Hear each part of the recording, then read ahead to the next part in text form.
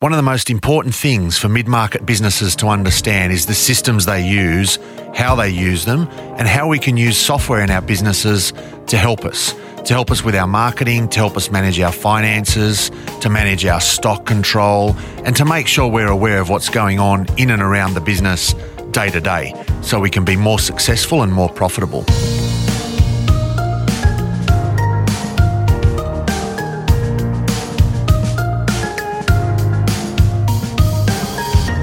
Hi, I'm Craig West, and in this episode of Mid-Market Matters, we're going to drill down on some really important issues around systems and software. As your business grows, we need to make sure we've got our systems in line with that growth.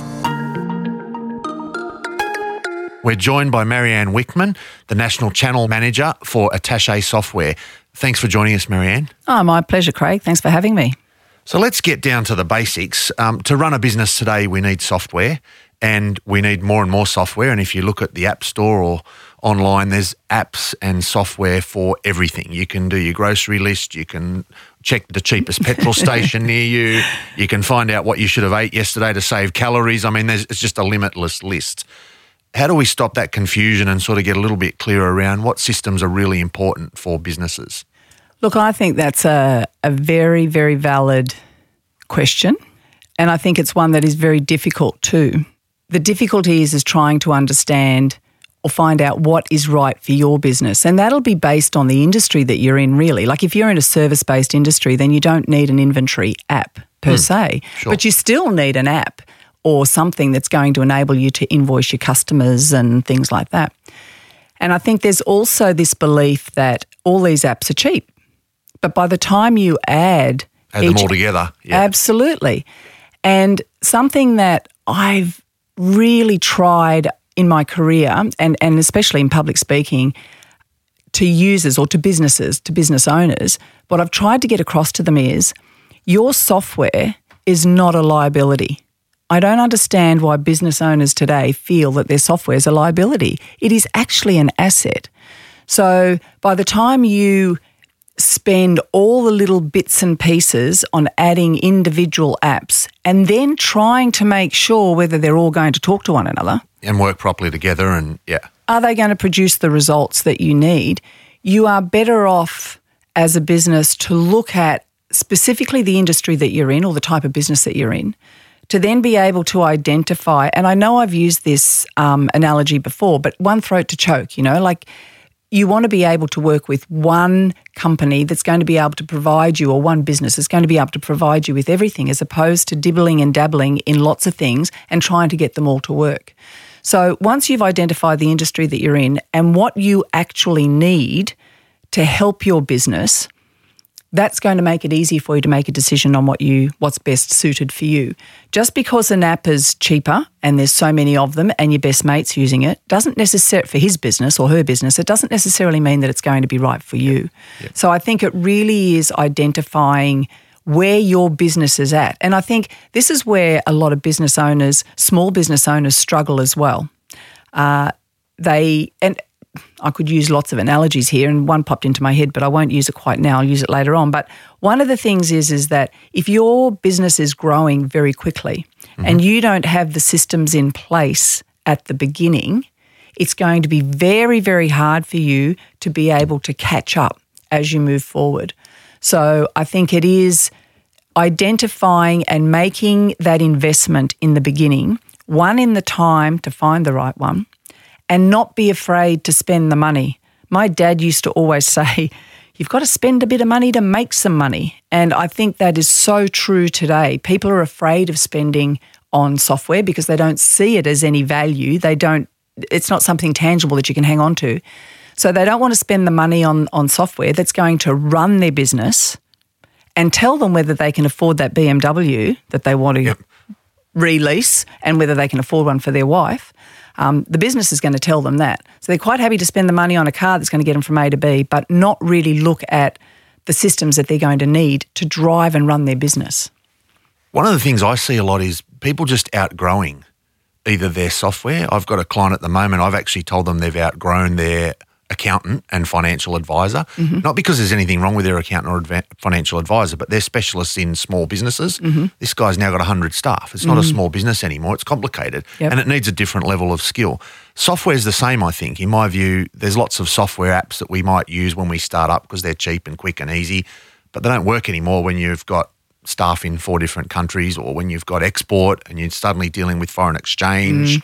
All those things become an issue. Absolutely. How and when do we identify that? What are the trigger points that we're going to look for and say, okay, it's time to review this? Look, I think you know pretty early on. To be really frank and honest, I think as a business you do know because the frustrations start to kick in. And generally the frustrations aren't with the business owner themselves, it's with the staff. So you're really relying on your staff to come back to you and listen to what their pain points are. If you're trying to manually in a spreadsheet, an Excel spreadsheet, create things like you were saying with foreign currency and then adding on duties and things like that, that's going to take a lot of time. But not only that, it's also then the errors that are caused in that.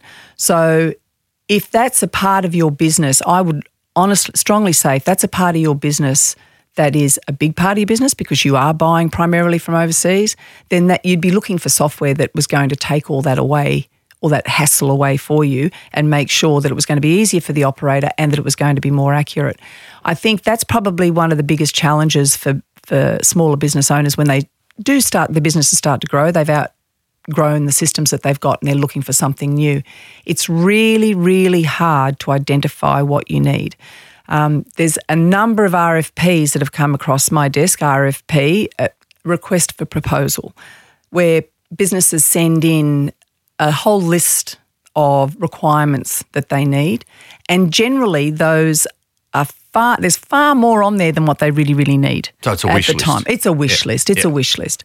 So even for them, when you're going through something like that, for myself, it's really identifying with the business out of those, what are your biggest pain points at the moment and are these here going to help reduce those pain points or relieve you of those pain points? You can have a massive big wish list, but that's like all your apps. You're adding on little apps to take the place of those wish lists.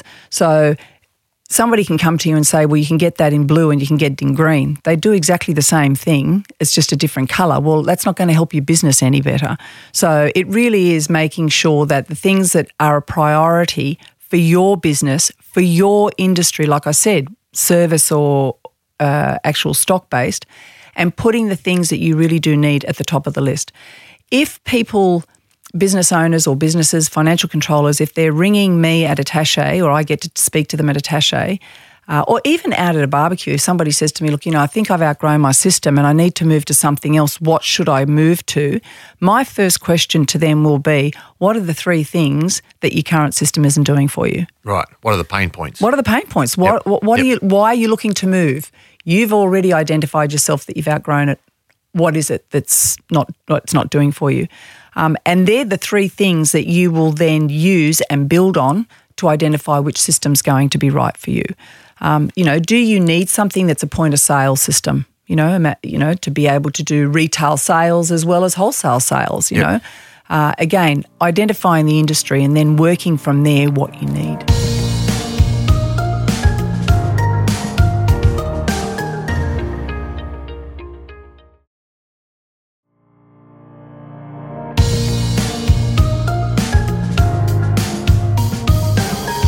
Marianne, we hear a lot about cloud computing and data being stored in the cloud, and there's a lot of talk at the moment about cyber security and data access and so on.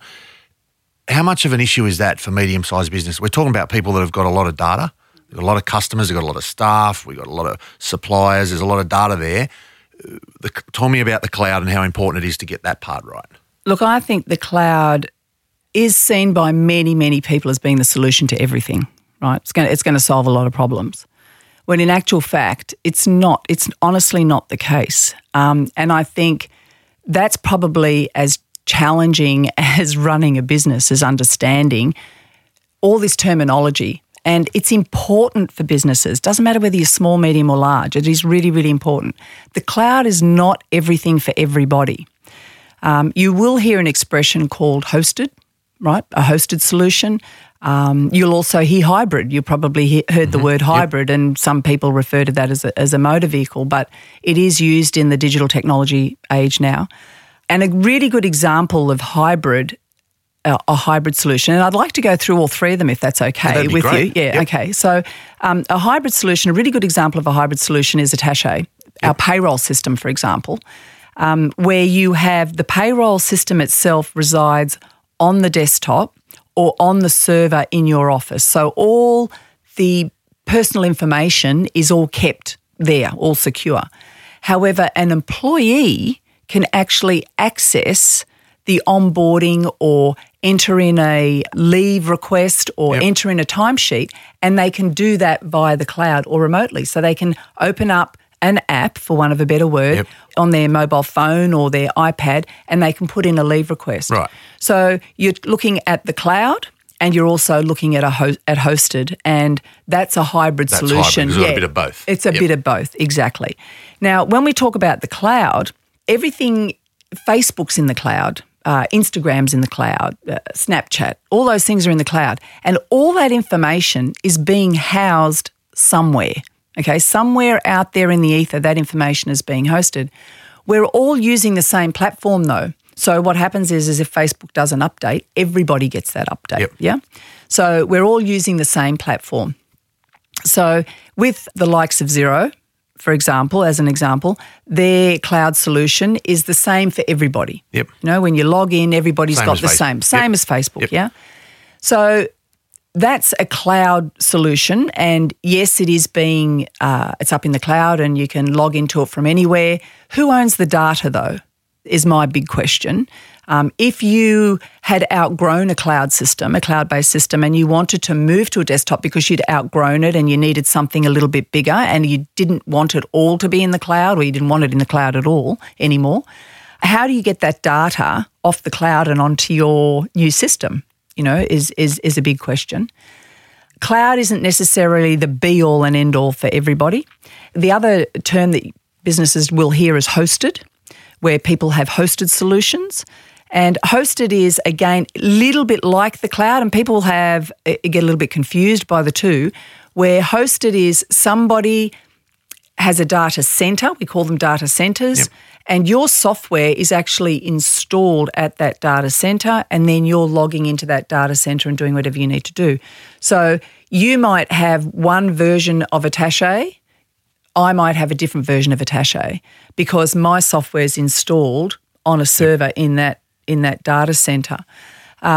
With single touch payroll, for example, STP, the government did state that no file was to leave the shores of Australia, no STP file, because it has so much information in it. Absolutely. Yeah. Yep. So they have said that no.